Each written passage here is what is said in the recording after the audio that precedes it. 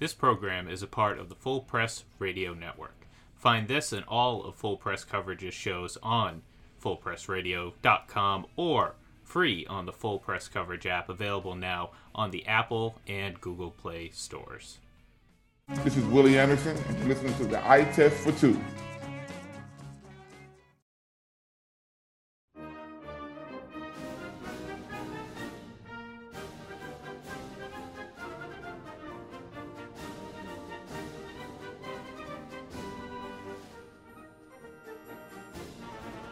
Well, that is our way of saying this is the 4th of July edition of the Eye Test for Two podcast. I'm Clark Judge.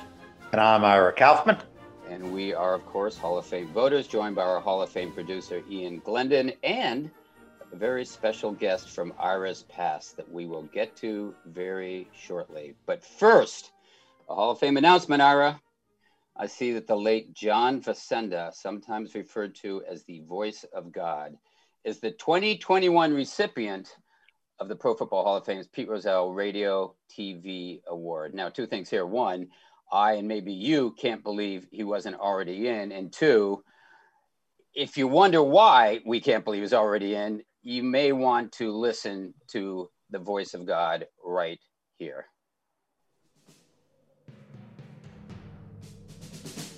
The autumn wind is a pirate, blustering in from sea. With a rollicking song, he sweeps along, swaggering boisterously. His face is weather-beaten. Of course, is the Autumn Wind, which was written, Ira, by Steve Sable. I didn't know that. And narrated by John, who started in radio and TV in Philadelphia, and was heard by NFL Films head and Hall of Fame recipient Ed. Well, the NFL Films is in Cherry Hills, right outside of Philadelphia. He was heard by him, but he was heard by him in a bar.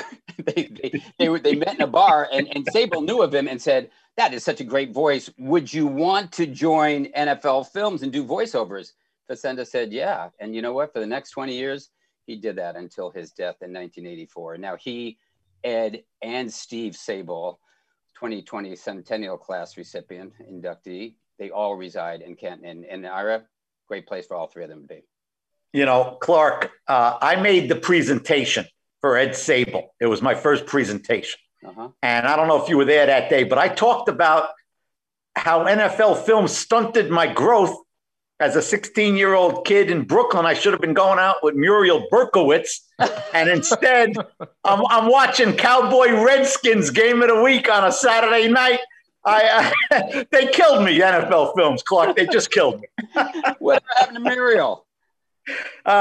She died a spinster. So she never got over my snub. Never got over it. Died of a broken heart, right? Okay, Ira, another Hall of Fame honor, Hall of Fame voter and friend of the show, Bob Glauber of Newsday. He was named the winner of the Pro Football Writers Career Achievement Award, formerly the McCann Award, and will have his name on the wall at Canton too. He's the first one from Newsday to win, and Ira, another absolutely worthy recipient. You know, I'm so happy for Bob, and he does a great job in that room presenting guys. Well-deserved, Clark. And, you know, when you're in the media spotlight in New York like that, Clark, you get a lot of eyes on your copy, and he's one of the best in the business. Congratulations to Bob. What happens when you're in the media spotlight in Tampa, Ira? What happens is then you go to Cincinnati, like our guest today. You take the first plane out to Cincinnati. Okay, and lastly, before that's a great way of introducing him, but I want to get to one other thing before we do get to Ken Broo. Lastly, no award here, Ira. No award, just a recognition of your Tampa Bay Lightning. Now, Ira, they beat Montreal 5-1 last night, as you and everybody else knows, in the opening game of the Stanley Cup playoffs. And Ira, you're probably gloating there, as other people who are telling me, you know what, it's the beginning of the end for your Habs. But I tell them, Ira, as I would tell you, the last three Montreal Stanley Cup championships, yeah, they were won after the Habs lost the first game. So we'll see, Ira.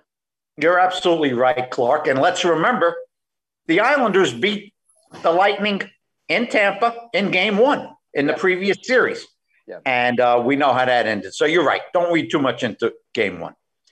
Well, let's get on to our guest, Ira, because you've been waiting with bated breath to talk to Ken Broo. And he is our next guest. Yes, he's someone from your past, Ira, and someone from my present. I talked to Ken quite a bit.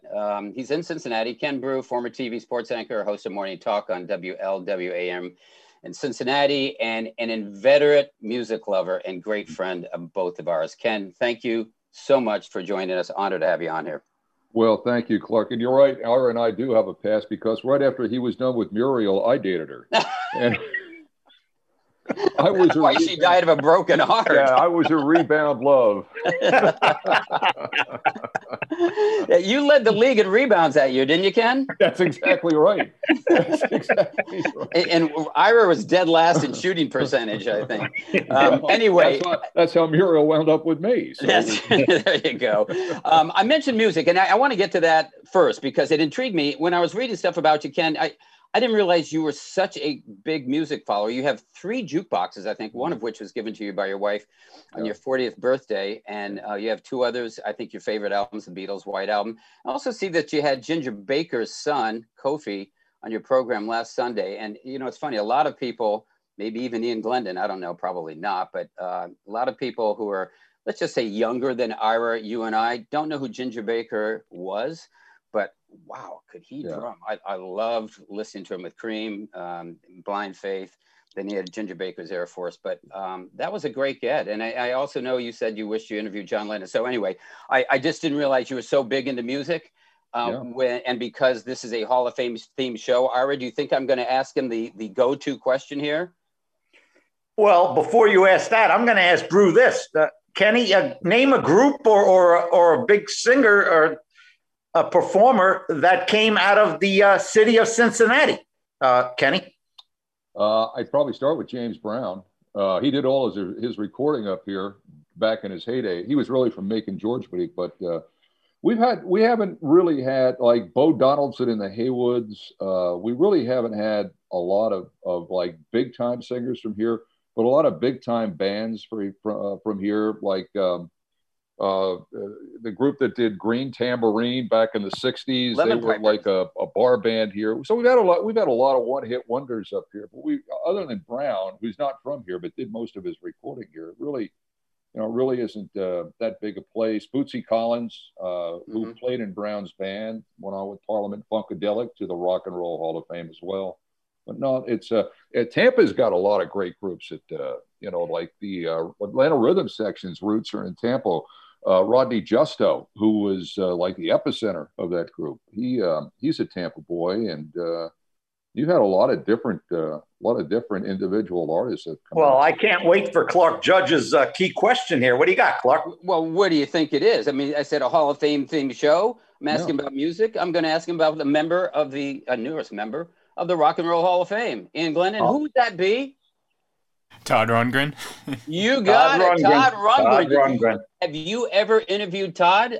We talked about the voice of God. Todd is God in my eyes. You ever talked to him or interviewed him, Ken? Yes, I have. About 3 years ago, he was promoting a book, and that was his tour, but he did concerts to promote the book. Normally it's the other way around, but I had him on the show a couple of years ago, and really interesting guy. He really doesn't care whether he's in the Rock and Roll Hall of Fame. It's like he may not even show up for the ceremony. He was really apolitical or agnostic about that. But yeah, I talked to him. He's a Philly guy, and produced as many great hits as he recorded. He produced Bat Out of Hell for Meatloaf. It was a little studio in Woodstock, New York, and Meatloaf and Jim Steinman, the late Jim Steinman, couldn't get anybody to bite on it. They walk into this studio where Lundgren was, in essence, part owner and producer in Woodstock, New York, and he's the guy that produced that album. So without him, you could say there would be no Paradise by the Dashboard Lights, or 2 out of 3 ain't bad. Yeah, he was a really interesting cat. Yeah, no, you're absolutely right about him being ambivalent about the Rock and Roll Hall of Fame. I've followed him since 1971, and I've seen 81 concerts of his, and I just actually signed up. How many concerts? How many? 81. Oh 81. And I just signed up for the 82nd one in Boston, Ian. You know, I've got an extra ticket if you want to fly up here and go. But anyway, signed up for the 82nd one. And all those albums you talked about that he produced, Meatloaf, Bat Out of Hell, he engineered. The band Stage Fright album, Patti Smith, he produced. Hall & Oates, I've got the Hall & Oates album that he produced. I love Todd Lundgren. He did Badfinger, did so many stuff, so many really good bands and good stuff that I always thought, why isn't he in? And then when he didn't get in 2019, I think it was, I said, forget it. They just don't get it. And he made that point, and I think he was right. And now that he is in, I did see his son was interviewed in Cleveland, of all places. Apparently he coaches in high school there, and he was very grateful. So maybe he does show up. I think his wife probably will say, hey, Todd, this ain't about you. He's out here this summer, too. Whatever tour he's on, he comes through here, I want to say in August at one of the venues here. Yeah, and he's got with the great stadium anthem, too, right? Bang on the drum all day. Every single stadium and arena plays that thing. You know, it's funny because that was a throwaway song for him. It was. Green Bay, in Green Bay, they play it after every score, and you're right, in a lot of places they play it. And it's one of those like, hello, it's me. That's one he doesn't like playing, but people identify with him. He's so much more complex than that. We'll have a separate segment on this, Ken, a couple of years from now. But anyway. They played Bang on the Drum all day after every single score in the Bengals 2007 season. They played it 4 times at There he is, Ken Broo, the 7 o'clock show, a little different than the 9 o'clock show. He'll be back with some more stand-up comedy. Okay, Ken, we didn't ask you to talk about music or Todd Lundgren, but the Cincinnati Bengals. You live in Cincinnati. You follow the Bengals. They're opening a Ring of Honor this year. Paul Brown and Anthony Munoz already have been named as 2 of the 4 who are going to be inducted. I guess the other 2 are up to the fans with fan vote. But I guess my question is, why now? Why are they doing this now? Largely because this is a franchise in transition. It used to be Paul Brown and Mike Brown, then it was Mike Brown, and then eventually his daughter Katie, and now it's Katie's daughter Elizabeth, who is young. She's 27, very plugged in, very much in social media and all that. And the clamoring here among the fan base has been for a Ring of Honor or a Hall of Fame. The Reds have one of the best baseball Hall of Fames of any individual team in that sport. Something, honor the legacy of this team. The Bengals for a long time were just the butt end of a joke. And unfortunately, along the way, a lot of players who are great players, terrific players on other teams, they might have been superstars. They've kind of got lost in that process. And quite frankly, I think the Bengals and Mike never figure out a way to make money off it. I hate to say it, but I think that's the root of all things here. And so now that Mike is well into his 80s and Katie is well into, I think she's if she's not 50 yet, she's getting close to being 50. Yeah. They just kind of figured, okay. And Clark, you and I have had a conversation about this. I know you don't totally agree with this, but my feeling has always been, if you don't honor your own, why would you expect the Pro Football Hall of Fame to honor somebody? I just think it's long overdue in a sport that really likes to honor its own. Why this team hasn't done it is just kind of a mystery. Ken, I've been looking at this, Ken. The numbers are just incredible, and you know them all too well. Ken, the last 80 games, 5 years, they've won 25 games, 25. Yeah. And more importantly, and more alarmingly, and I couldn't believe this when I saw it, Ken, they haven't won a playoff game since 1990. Yeah. Is that correct, Mr. Broo? It is. When they beat, I believe, the Houston Oilers at that time, and Wade Wilson was the quarterback because 2 weeks before, Warren Moon broke his thumb in a regular season game against the Bengals. 2 weeks later, they're back here, and they beat the Oilers, and that's been it. Haven't won a game in over 30 years. So, Ken, with that backdrop and the beaten down fans, and it appears that the Browns are on the rise. Ken, they got a nice team. How beaten down is Bengal Nation at the moment? Well, Ira, it's everybody's beaten down here. Baseball fans are beaten down here. College fans, basketball fans are beaten down here. Cincinnati looked like it was going to the national title back in 2000, and Kenyon Martin broke his leg in a conference tournament. The soccer team doesn't win. I think this town is hungry for it. They'll be there. They go out in mass anyway.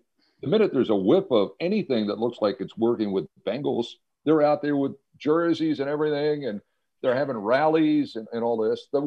Just the whiff of being good, the whole Burrow thing, just the whiff of being good has energized the city.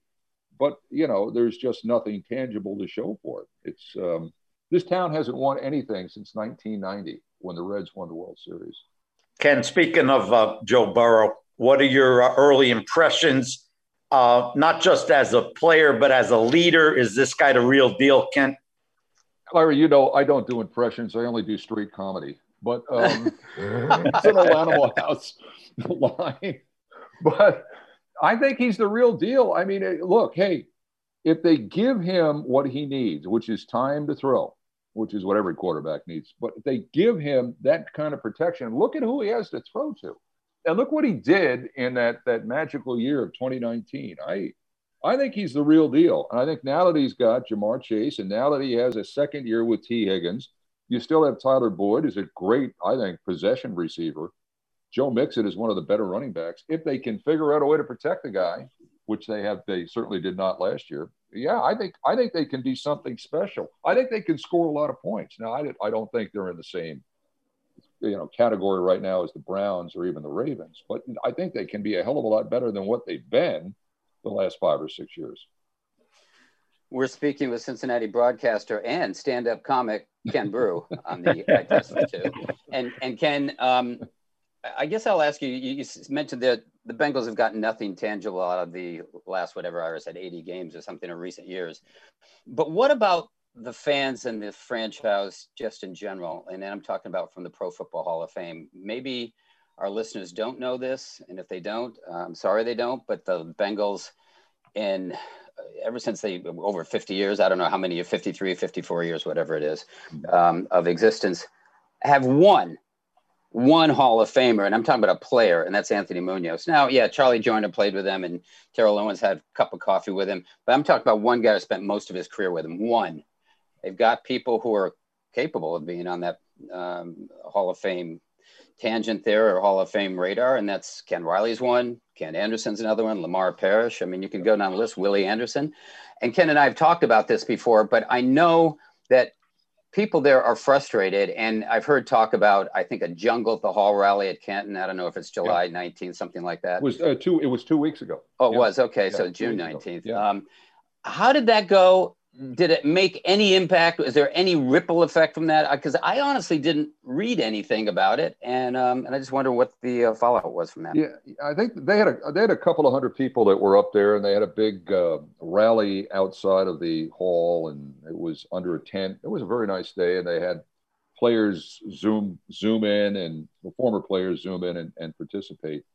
So I mean, there's that, but it's kind of like, you can rally the troops, but unless the generals really want it to happen, it doesn't happen. I've championed Ken Anderson for a long time to get into the Hall of Fame, and he suffers from never having won a Super Bowl, which is just staggering. I mean, you guys vote. It's like, how the hell can you hold him responsible for that in a team sport? But they do.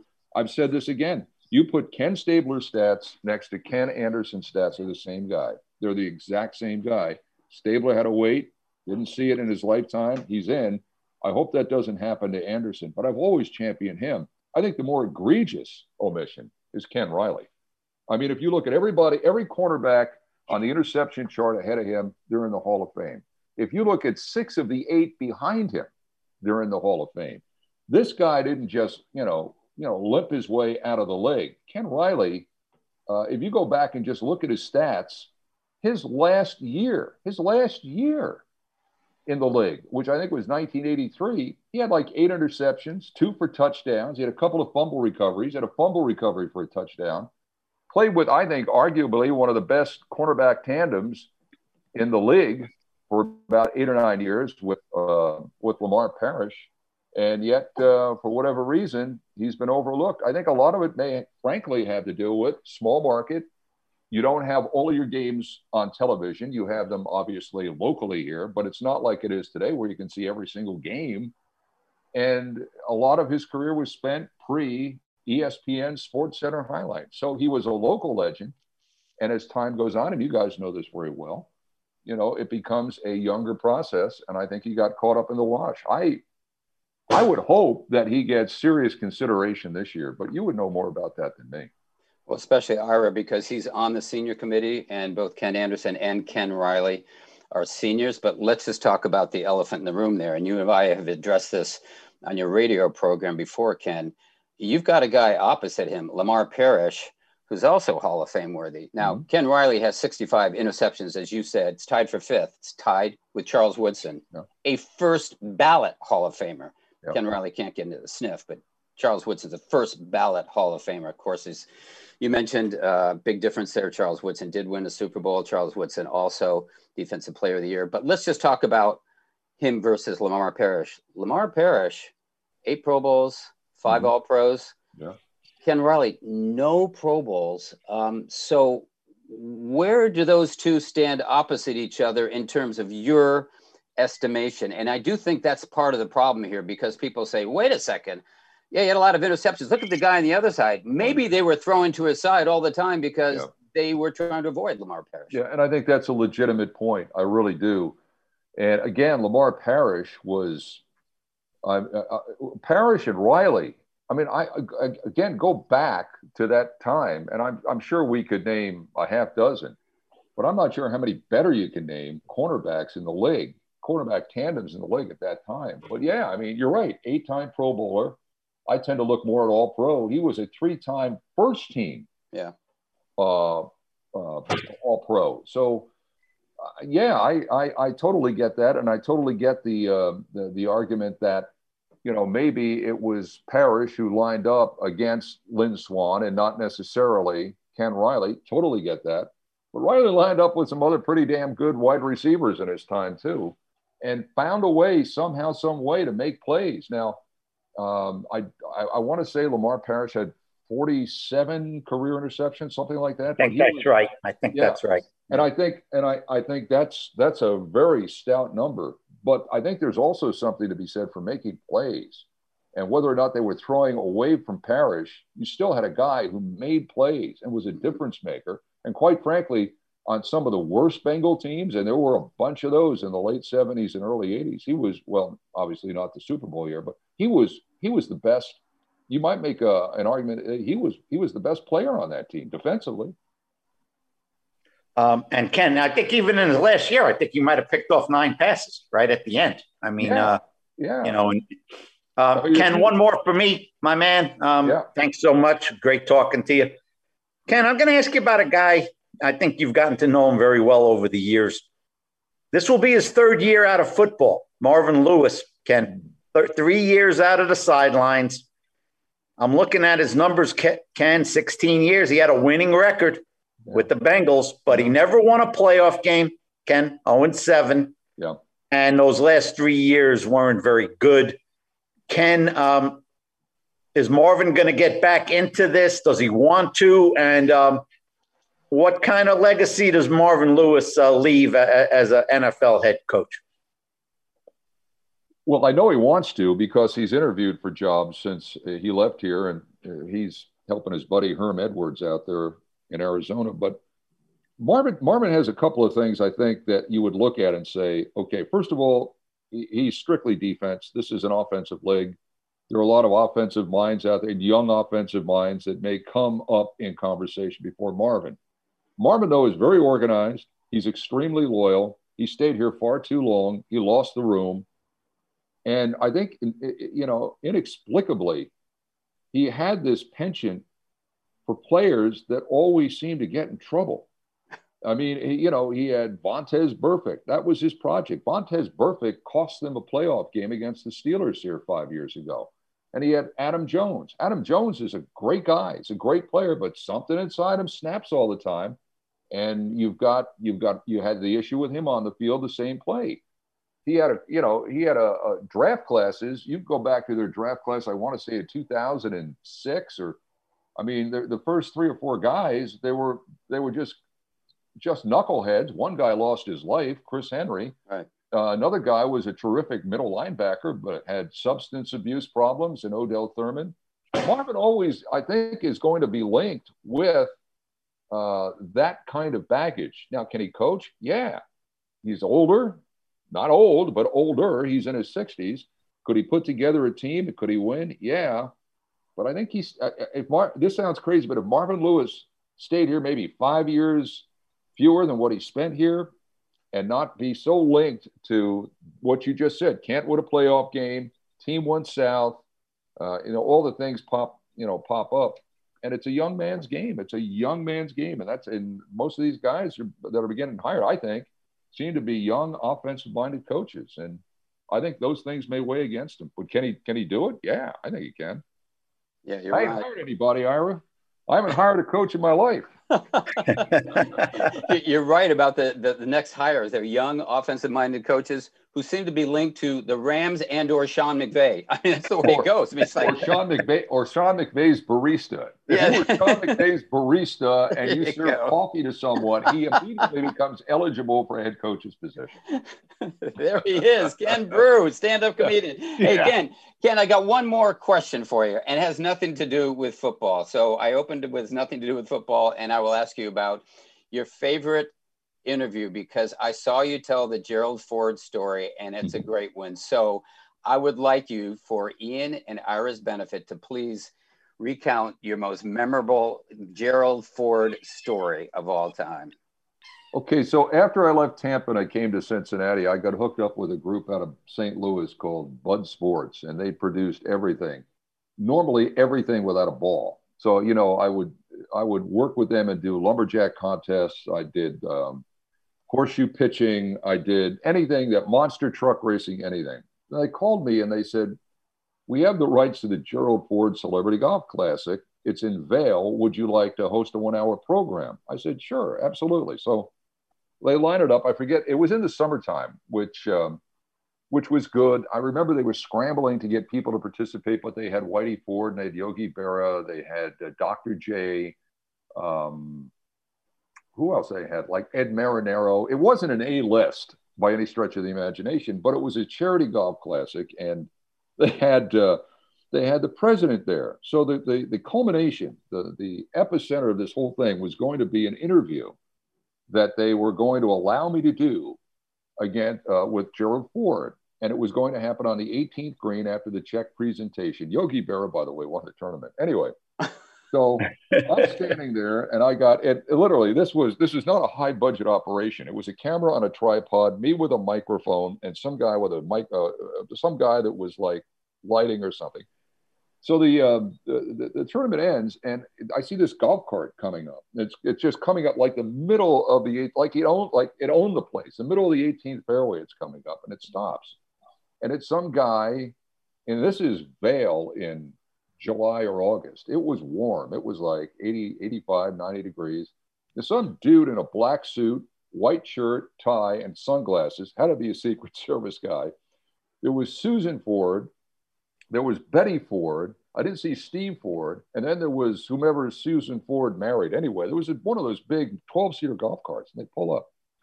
And Gerald Ford gets out of the cart. And I don't know if Gerald knew where he was at this point, but he gets out of the cart, and they said, there's a young man over here. Remember, we talked about this, Mr. President. You're going to do it. Yes, of course. He said, now he'll come over just as soon as the tournament is concluded here. It'll just be a couple of minutes. So the guy that was arranging this, he had to be the tournament director or something, comes over. He said, all right. He said, it's all set.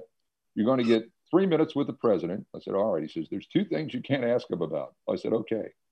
He said, the first thing you can't ask him about is the Warren Commission and the Kennedy assassination. So it's like, okay, that was not on my list of questions. No worries there. He said, the second thing you can't ask him about is the pardon of Richard Nixon. There you go. And I said, well, that was down on the list, but it wasn't one of the top 5. No questions about that. All right. As soon as you're ready, you can walk over to the president. So the guy gets the camera, the guy brings the lights over. I walk over, I get a microphone, and so we're setting up. And I walk up to Gerald Ford, and the first words out of my mouth were, "Pardon me, Mr. President." Have you ever seen words that just like this, and you're trying to grab them back? And this guy was great. He reaches over, he puts his hand on my shoulder, and he says, "Son, you wouldn't be the first." And I actually have a picture. It's a still picture. I've got it on my wall downstairs of that actual moment. And it was one of those things I'll never forget. But damn, was I embarrassed to have that. I was like, I'm on the plane flying home the next day. You stupid son! How could you say something like that? But anyway, that's probably number one on my list. Outstanding, Kenny. Outstanding. Yeah, we can't stop. We just cannot top that one, Ken. Ken Broo, thank you so much. Always good to catch up. And you're welcome here anytime, especially when you want to talk to Ira about those senior committee votes. I tell everybody I know you guys. So thank you, buddy, for both joining me on my shows up here, and thank you for allowing me to come in and join you on yours today. Thank you. You bet. That was Ken Broo. And Ira, it's funny, we started by talking about the voice of God. There's the voice of God part 2. You listen to that voice? Great voice. Hey, Clark, he was telling that story about Culver. He left one part of that Culverhouse Lehman Bennett story out. When Culverhouse crossed everybody up and said, well, we had a tough year, and unfortunately, Lehman won't be with us next year. Lehman, why don't you come up and say a few words? He asked Bennett to come up after he just fired him. I mean, it was that is classic. That is absolutely classic. Well, that's going to do it for today. But guess what? We're not done for this week. We have one more podcast with former special teams coordinator Brad Seeley. And Ira, he's not talking about Todd Lundgren or the Bengals. But what, Ira? What do you think? Or who, Ira, do you think he's talking about? He's talking about special teamers banging on the drum all day, Clark. You got it, Chief. Very good. And you can guess who that person is. Should be a good one. So don't miss it here on the Eye Test for Two. We'll see you then.